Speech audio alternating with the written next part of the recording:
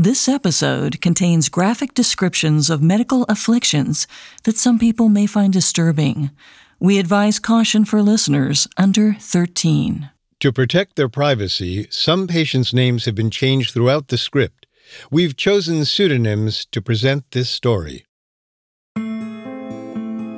2004 was a bad year for 48-year-old Graham Harrison.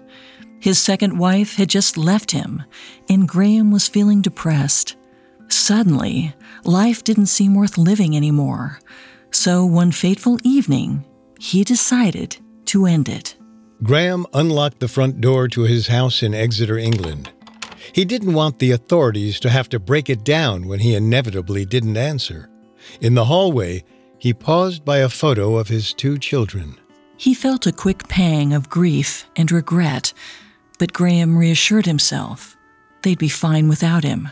He unplugged a small, portable heater and carried it with him to the bathroom. Graham drew himself a bath and enjoyed the warm suds on his skin one final time. Then, he plugged in the heater and dropped it in the tub with him. A fuse blew instantly, killing the power in the house. Graham sat in the darkness, feeling like a failure. The next morning, when Graham woke up, something had changed. He hadn't been electrocuted, but he felt different. Actually, he felt nothing at all. Graham dried himself off and went downstairs, once again stopping by that same family photo. But even the love he felt for his kids was replaced with apathy. Over the next few weeks, a question crept into Graham's mind. Maybe his suicide attempt hadn't been a failure after all. Maybe he was dead.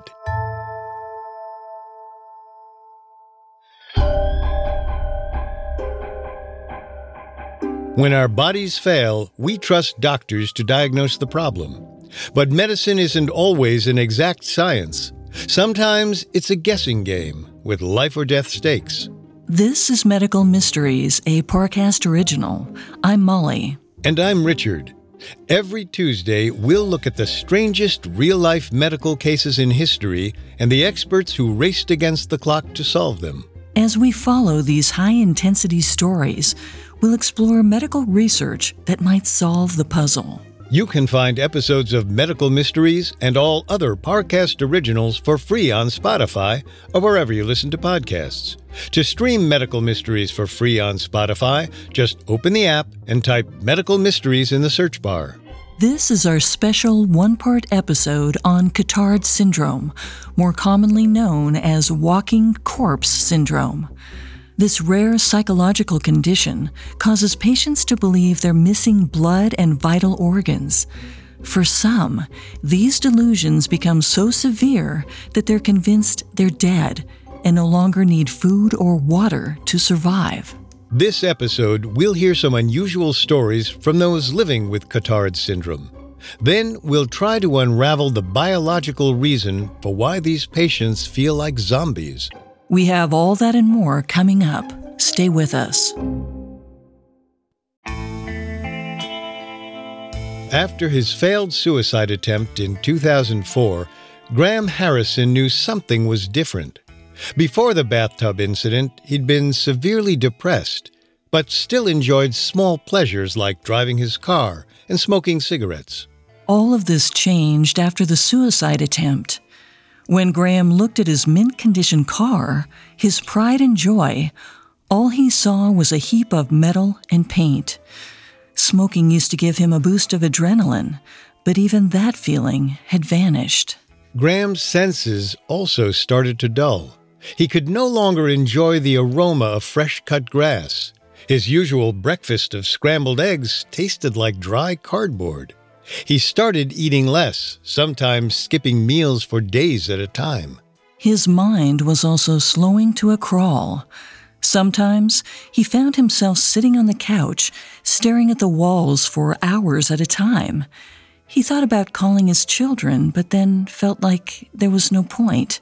Everything was empty and meaningless. Graham thought, this is what being dead must feel like. But this wasn't the afterlife he'd imagined. He felt like a ghost haunting the world of the living. Then, things got stranger. Graham started frequenting a local graveyard. He claimed it was where he truly belonged. He'd sit there for hours next to the tombstones until the police took him home. Graham's brother knew he was taking the separation from his wife hard, but when he received calls from the police about Graham's graveyard visits, he realized his brother needed help. For the next 8 months, Graham's family begged him to see a doctor. Finally, he agreed to consult his primary care physician. During this visit, Graham mentioned that he'd fried his brain in the bathtub, and although his body was intact, his physical brain was dead. The doctor recommended him to a series of other physicians and psychiatrists who all tried to convince Graham that he was still very much alive. And aside from his dangerously low weight, they couldn't find anything wrong with him. His body was healthy, and he tested negative for illicit drugs. Finally, he was referred to a neurologist at the University of Exeter. They ruled out mental health conditions like dementia and schizophrenia. Graham wasn't having hallucinations or memory problems, but he was having delusions. False beliefs that fit the bill for Cotard syndrome. Cotard syndrome was named after the 19th century French neurologist Dr. Jules Cotard. He first described the condition in a patient he named Mademoiselle X. This 43-year-old woman suffered from an unusual case of hypochondriac delirium, meaning she had irrational delusions in regards to her physical health. As most of us know, a delusion is a fictional ideal that can't be swayed by any amount of evidence. However, there are more extreme forms of delusions called bizarre delusions. These are thoughts that are physically impossible in our reality. If someone is convinced they can fly or can be in 2 places at once, that would be categorized as a bizarre delusion. In Mademoiselle X's case, her delusions were definitely bizarre. She believed that her brain, stomach, and intestines had rotted away inside of her body. Now, she was nothing but skin and bones. Prior to these delusions, Mademoiselle X was anxious and possibly depressed. Yet she believed she was immortal, immune to any sort of natural death. In an effort to end her eternal life, she attempted suicide many times, and each time she survived, it likely enabled her delusions further. According to reports, she even asked her doctors to set her on fire, convinced the flames could end her torment. As strange as these delusions were, Mademoiselle X wasn't alone. During a speech to colleagues in the early 1880s, Dr. Cotard compared her to several other cases he'd uncovered. One of the patients even believed the devil had taken her blood. She reportedly begged Cotard to cut her up into pieces as punishment. Cotard saw firsthand how severe these delusions were, and he advised his peers to create a new category of mental health conditions. For the first time in history, doctors were beginning to separate various mental disorders based on biological theories and symptoms. Cotard felt this syndrome should be no different. Initially, he called it delirium of negation, which would later be classified as a type of psychotic depression. Cotard believed this condition was not a single symptom, but a group of them, or rather a syndrome. And the telltale signs were denial of one's body parts or the fact that they were alive. But there was another strange symptom that Cotard couldn't easily explain. Several of his patients experienced analgesia, or the inability to feel pain. Dr. Cotard is said to have noticed this in a patient when he pushed pins into her skin and she didn't respond. Such findings led Cotard to believe that there might be a biological connection to the disorder, and he continued searching for that link until his death in 1889. 4 years after his passing, the disorder was renamed Cotard syndrome. However, many in the field were reluctant to accept Cotard's as a unique clinical condition. That's partly because some of the researchers sought to describe the illness in relation to its origin rather than to its symptoms alone. They claimed that the patient's delusions stemmed from other conditions like schizophrenia or senile dementia. Certain psychiatrists felt there was evidence that death delusions were a symptom rather than a distinct disease.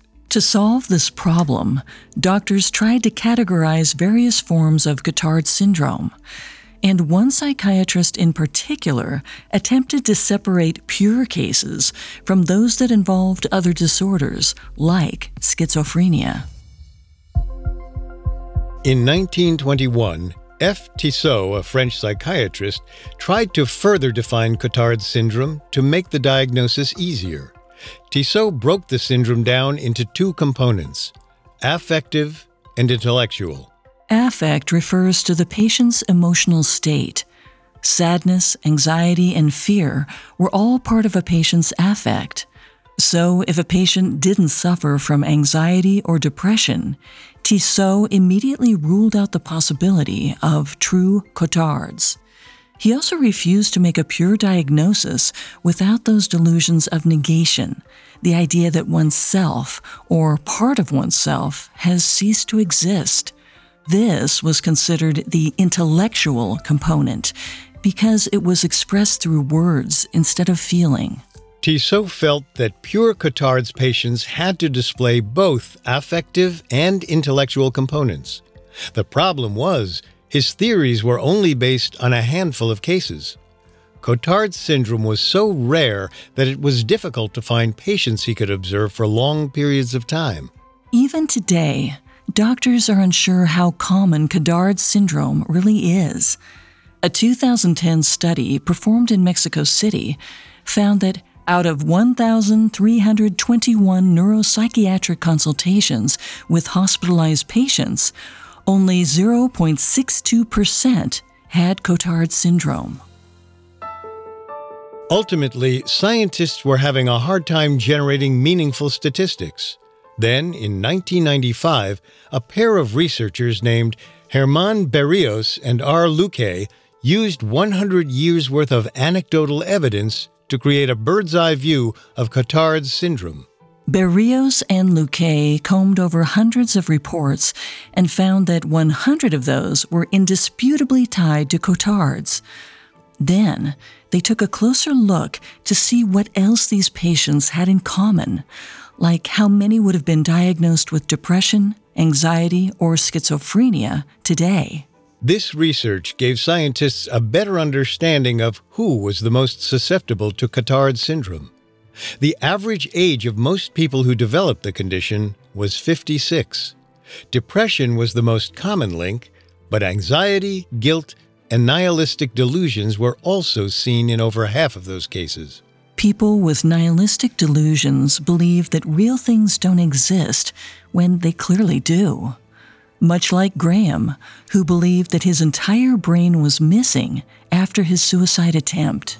Berríos and Luque hoped their data would help other doctors identify Cotard's patients. But there were still a few looming questions, like why did some patients with a mental health condition develop rare delusions of death and decay while others didn't? And if some of these patients never felt pain, like Mademoiselle X, then there had to be a biological cause for the syndrome. All these patients needed was a closer look at a patient's brain. Coming up, doctors discover a case of Cotard's after a traumatic accident. Parcasters, you know the world can be chaotic and unpredictable, but how far would you go to turn the tides of favor in your direction? In the newest Spotify original from Parcast, we're taking a closer look at bad omens, good luck charms, and age-old traditions that just might have the power to change our fates. Each episode of Superstitions presents a new drama that unpacks a different belief. Can holding your breath while passing a cemetery save your life? Will carrying a rabbit's foot bring you luck? How can you go through life always avoiding the number 13? And why should you try? They may seem mystical, unusual, completely illogical, but one thing is certain: you ignore them at your own risk. You can find and follow Superstitions free on Spotify or wherever you get your podcasts. To hear more Parcast shows, search Parcast Network in Spotify's search bar and find a growing slate of thrilling new series to enjoy. And now, back to the story. Cotard syndrome is a strange disorder characterized by delusions of death and non-existence. When Jules Cotard first identified the disorder in the 19th century, he found that these patients also suffered from depression, anxiety, and feelings of guilt. Some of them couldn't even feel pain. By the 1990s, psychiatrists were still grappling with how depression could produce these delusions in the first place. In 1999, psychiatrist Dr. Kumiko Yamada took a closer look at the disorder to better understand the mechanisms behind it. Yamada began dividing Cotard syndrome into 3 stages: germination, blooming, and chronic.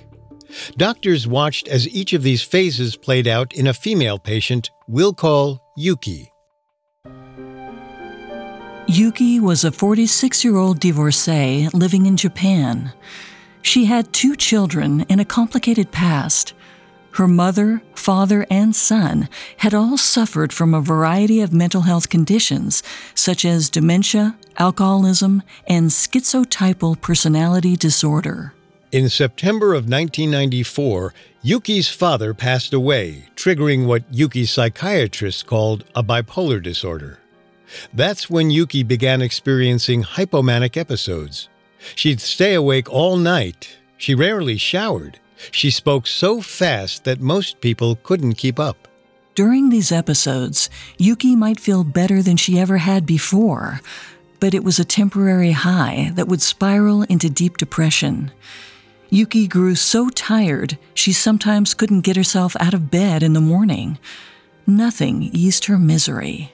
The condition severely impacted Yuki's ability to live a normal life. Before, she was a proud business owner. Now, she couldn't even take care of herself. But in March 1995, a new symptom emerged. Yuki became obsessed over her health. She visited several hospitals in Japan, convinced something was wrong with her body. During each visit, Yuki complained of new symptoms, but her doctors couldn't find a cause.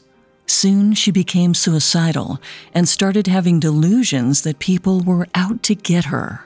On May 9, 1995, Yuki was admitted to the neuropsychiatric unit at Oita Medical University. That's where she met Dr. Yamada, who diagnosed her with delusional depression. Yamada prescribed antidepressants and antipsychotics to help control Yuki's symptoms. It wasn't clear yet that her paranoia was about to develop into Cotard syndrome, although, retrospectively, Dr. Yamada called this period of uncertainty the germination stage. Between May and August 1995, Yuki's condition worsened despite medication. Her anxiety over her body skyrocketed, and her senses failed one by one. Yuki claimed she'd lost the ability to see, hear, smell, and taste. She also refused to eat because she was convinced her bowels didn't work. Yuki believed her organs were withering away inside of her. Dr. Yamada identified this as the second phase or blooming stage of Cotard's. Here, Yuki's delusions took on the nihilistic shape of the syndrome. Her whole attitude changed. She no longer thought about suicide because she said, "Now I have a body that does not die."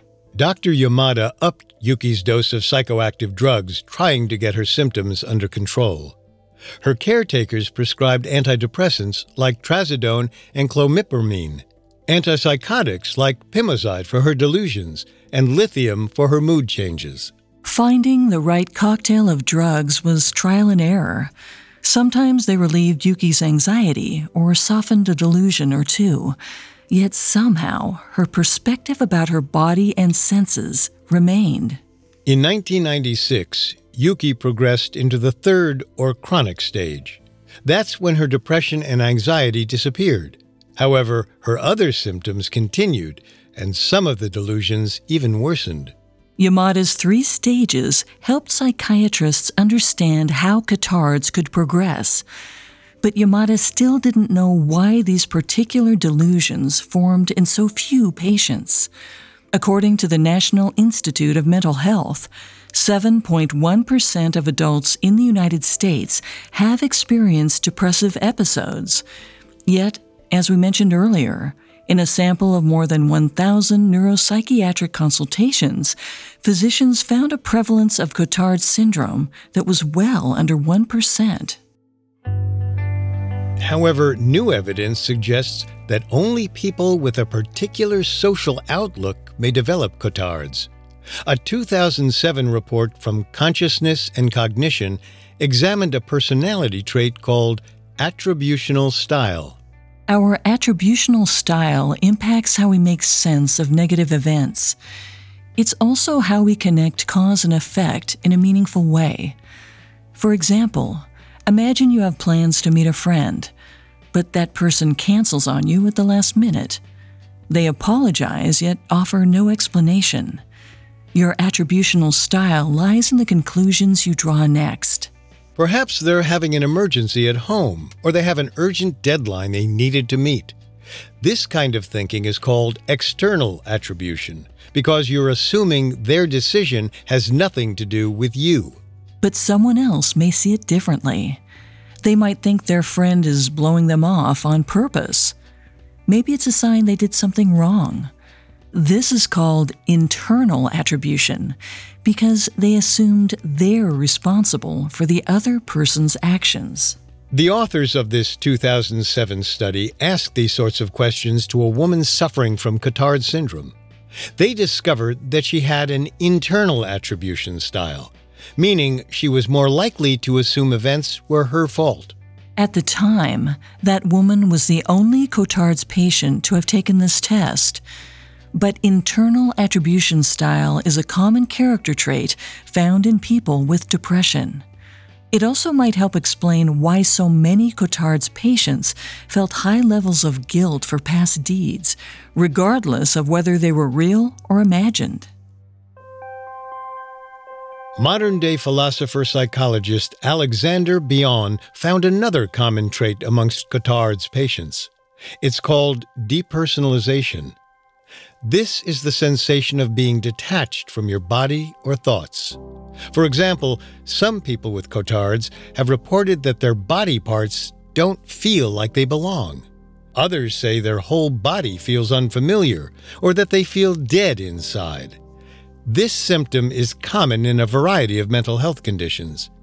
It can also be triggered by drug abuse, severe trauma, and near-death experiences. However, in many of these cases, the effects are short-lived. But Dr. Bion found that people with Cotards live with depersonalization regularly. Instead of it being a passing phase, a person with Cotards applies these beliefs to their entire reality. Take Graham, for example. He experienced depersonalization, but as soon as his mind made the jump from "I feel dead" to "I am dead," the condition had evolved into Cotards. However, there's a symptom that Bion does not seem to fully consider. Some patients physically couldn't feel pain. Think back to Mademoiselle X. She insisted that her nerves had disappeared, so Dr. Cotard stuck her with a pin. Yet Mademoiselle X didn't flinch, no matter how hard he'd pressed. Even though she was disconnected from reality, it didn't offer an explanation for her lack of sensation. It was this small detail that some doctors kept going back to. There had to be a biological factor in Cotards, a physical disconnect in these patients. But in order to find the solution, doctors needed to examine a living patient's brain. The first opportunity came completely by chance when a man with no history of a mental health condition developed Cotard's following a traumatic injury. In October 1989, a 28-year-old stockbroker we'll call Walter was riding his motorcycle through the Algerian desert. It's unclear exactly how his crash occurred, but let's imagine that during the trip, one of his tires violently exploded. Walter's bike flipped over and sent him flying into a ditch. His head collided with a rock. He laid there under the scorching North African sun for 15 hours until a trucker saw him on the side of the road. The man carried Walter to his vehicle and raced him to the emergency room. It took 9 hours for them to reach the nearest hospital in Algiers. When they arrived, Walter was barely conscious. He was placed on a ventilator as his life hung by a thread.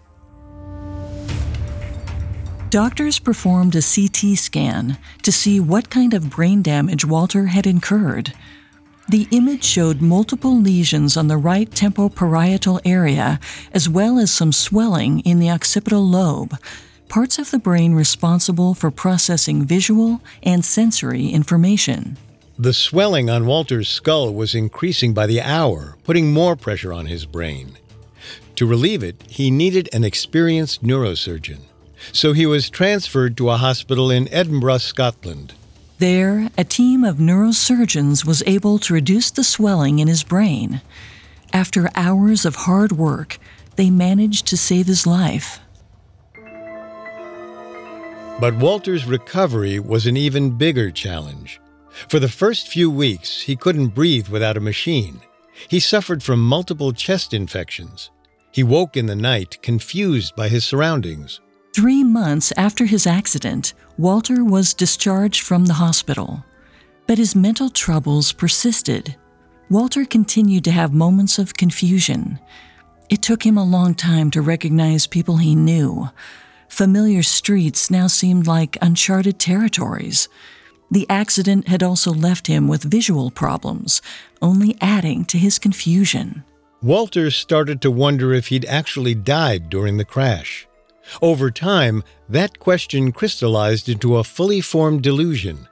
Walter's mother tried to calm him by taking him on a trip to South Africa. But the hot climate only solidified Walter's theory further. Now his soul was scorching in hell. Finally, Walter paid a visit to a psychologist at Durham University in England named Dr. Andrew Young. Young had never seen a Cotard's patient who'd incurred the condition through trauma. But he was certain Walter could offer the insight doctors had been seeking for centuries. Coming up, Dr. Young uncovers a biological explanation for Cotard syndrome. And now back to the story. In the 1990s, psychiatrists debated why some people living with a mental health condition developed Cotard's, while others did not. They pointed to character traits like attributional style and depersonalization.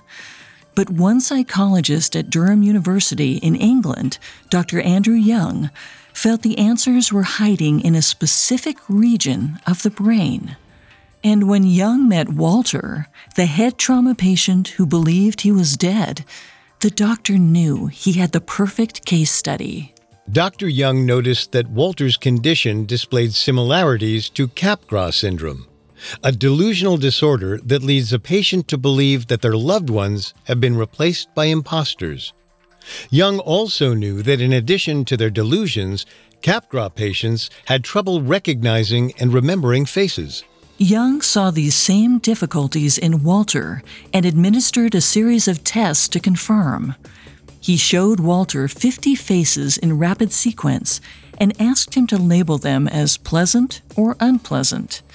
He would then have to identify which faces he had already seen while dealing with some sort of distraction. But Walter clearly had trouble with the task. Then, Dr. Young showed him photos of famous celebrities. Walter also had difficulty recognizing them. In light of this, Dr. Young wondered if Walter's facial impairment held true for other Cotard's patients. maybe even those who hadn't suffered brain damage. Over the next few years, Young gathered a mix of Cotard's and Capgras patients and repeated this experiment. His results suggested that both syndromes had the same facial recognition deficit, regardless of head trauma. A 1997 study in the Journal of Cognitive Neuroscience traced this issue to a small area in the right temporal and occipital lobes, near the same location injured in Walter's accident. The right temporal lobe and occipital lobe aid in the interpretation and memory of visual signals. They let you identify objects, read body language, and recognize faces. When you see a face, your brain goes through a series of instantaneous steps that let you know who that person is and how you feel about them. For example, if you were to pick up a photo of a loved one, you'd feel happy, maybe even smile in a matter of milliseconds. Although the actual face matching occurs in the right temporal lobe, the process requires input from a variety of brain regions, including the amygdala. The amygdala receives inputs from all of your senses and helps create that emotional response. It's as if your mind is painting a picture using dozens of different colors in order to create one portrait. In the cases of Cotard syndrome and Capgras syndrome, some researchers proposed that a short circuit between the temporal lobe and the amygdala prevented these colors from coming together, creating a sense of unfamiliarity. This was the case for one Capgras patient whom we'll call Harry. He recognized his father's face, but didn't feel any emotional connection to it. It was as if his portrait was only in the color green. Because Harry's mind couldn't process why his father felt unfamiliar, he created the delusion that his dad was an imposter. The bike accident that Walter was involved in created this same short circuit in his brain. People and places looked familiar, but they felt alien. Young believed that Cotard's and Capgras syndromes were two sides to the same coin. Both Walter and Harry had similar problems recognizing faces, accompanied with serious delusions. The only difference was that Harry believed other people weren't real, while Walter believed his own body was the issue. Dr. Young felt that their conditions differed only because of their attribution style. Harry was more likely to blame other people, whereas Walter was more likely to believe that he was the cause of his problem. After Dr. Young's discovery, more evidence supporting a biological cause surfaced. Psychiatrists diagnosed a number of people with Cotard's who had experienced similar disconnects after a stroke, fevers, migraine, epilepsy, even after taking certain medications. In 2007, a 35-year-old Swedish woman we'll call Anna underwent a procedure for her failing kidneys. The procedure weakened her immune system, and Anna developed a viral infection.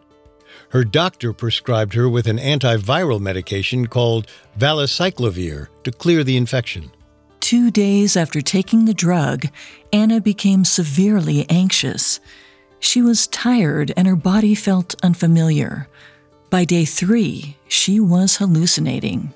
Anna's mother brought her to the hospital, but by the time they arrived, her motor control had also deteriorated. She could barely walk. Doctors assumed she was having an adverse reaction to the valacyclovir and tried to remove it from her bloodstream. Within several hours, Anna had bounced back and was able to explain her episode. She said her body had felt foreign to her and that she'd been convinced she was dead. That year, pharmacologist Dr. Anders Heldian teamed up with neuroscientist Thomas Lindian to find a more specific cause for Anna's experience. Heldian and Lindian dug through thousands of hospital records looking for a connection between valacyclovir, the drug Anna had taken, and Cotard's. They found that 7 other patients did develop the syndrome shortly after taking valacyclovir, or alternatively, acyclovir, which acts similarly but for a shorter duration of time. And when the patients were taken off the medication, their symptoms apparently vanished. This seemed like convincing proof that the drug was responsible for certain cases. Haldian wondered if valacyclovir constricted arteries in their brains and deprived patients of oxygen, leading to a sense of depersonalization. This could also explain why people without mental health conditions suddenly develop the disease. Around 2004, a neurologist named Dr. Adam Zeman took an interest in this theory. One afternoon, he received a phone call from a psychiatrist who claimed they had a patient that wasn't improving. His name was Graham Harrison, the same Graham we heard about earlier, who was convinced his suicide had left him dead. Dr. Zeman asked if he could run a PET scan on Graham's brain. This required Graham to be injected with a harmless radioactive form of glucose.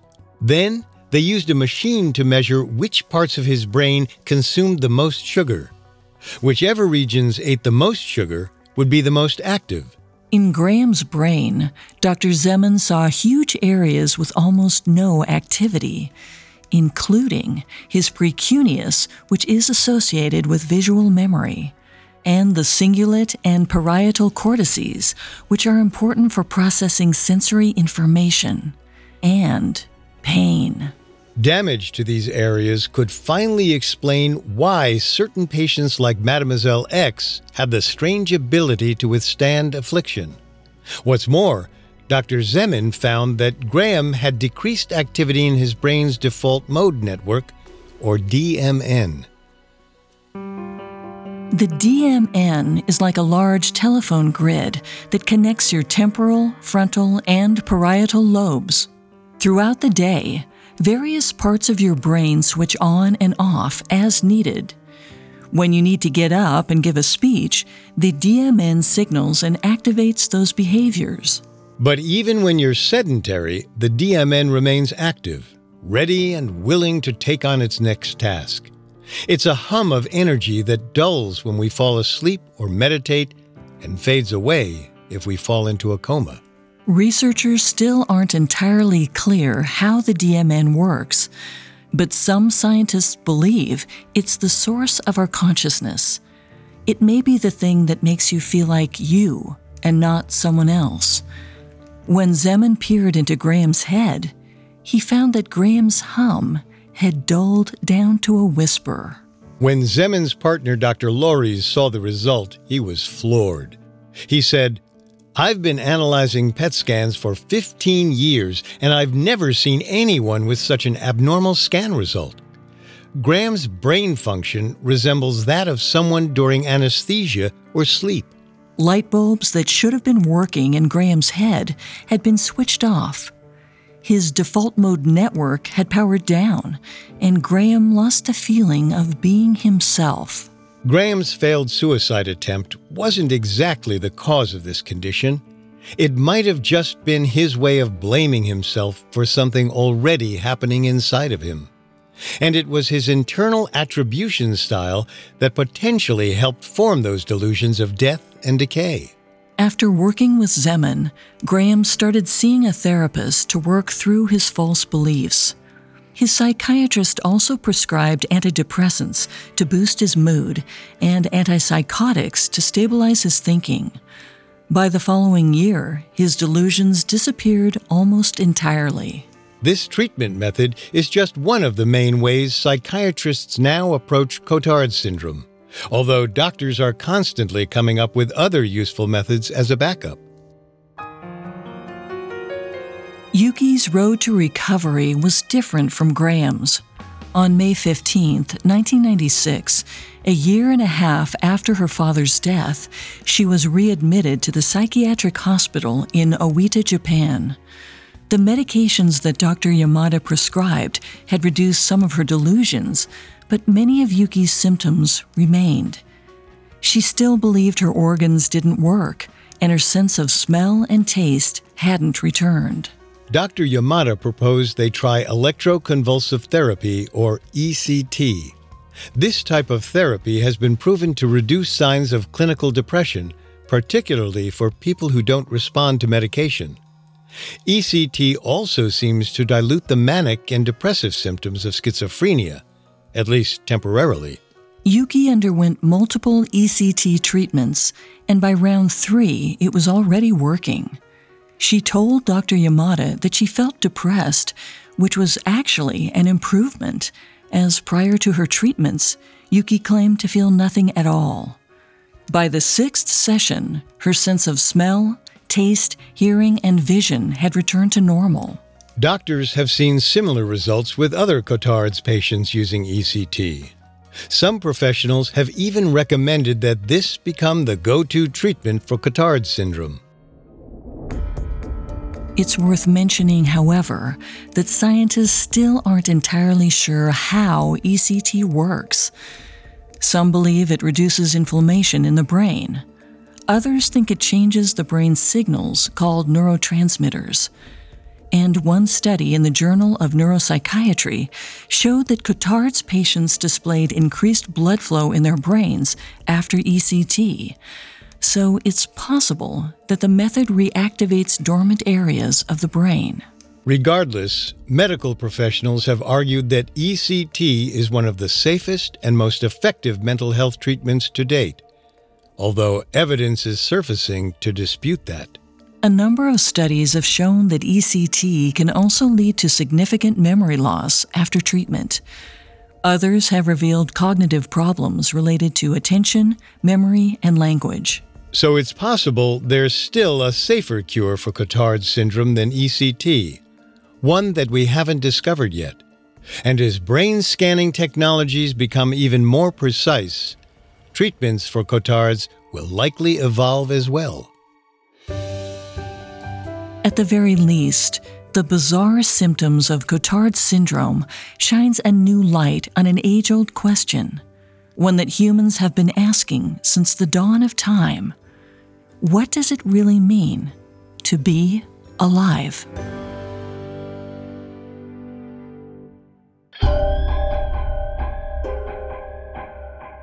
Thanks for listening to Medical Mysteries. For more information about Cotard syndrome, among the many sources we used, we found Andrew Young's and Kate Leafhead's article, Betwixt Life and Death, Case Studies of the Cotard Delusion, to be extremely helpful to our research. You can find all episodes of Medical Mysteries and all other Parcast originals for free on Spotify. Not only does Spotify already have all of your favorite music, but now Spotify is making it easy for you to enjoy all of your favorite Parcast originals, like Medical Mysteries, for free from your phone, desktop, or smart speaker. To stream Medical Mysteries on Spotify, just open the app, tap Browse, and type Medical Mysteries in the search bar. We'll see you next time. Medical Mysteries was created by Max Cutler and is a Parcast Studios original. It is executive produced by Max Cutler, sound design by Dick Schroeder, with production assistance by Ron Shapiro, Carly Madden, and Travis Clark. This episode of Medical Mysteries was written by Xander Bernstein, with writing assistance by Allie Wicker, and stars Molly Brandenburg and Richard Rossner. Hang a horseshoe above your door, keep a rabbit's foot in your pocket, and follow Superstitions free on Spotify. Listen every Wednesday for the surprising backstories to our most curious beliefs and thrilling tales that illuminate the mystical eeriness of our favorite superstitions.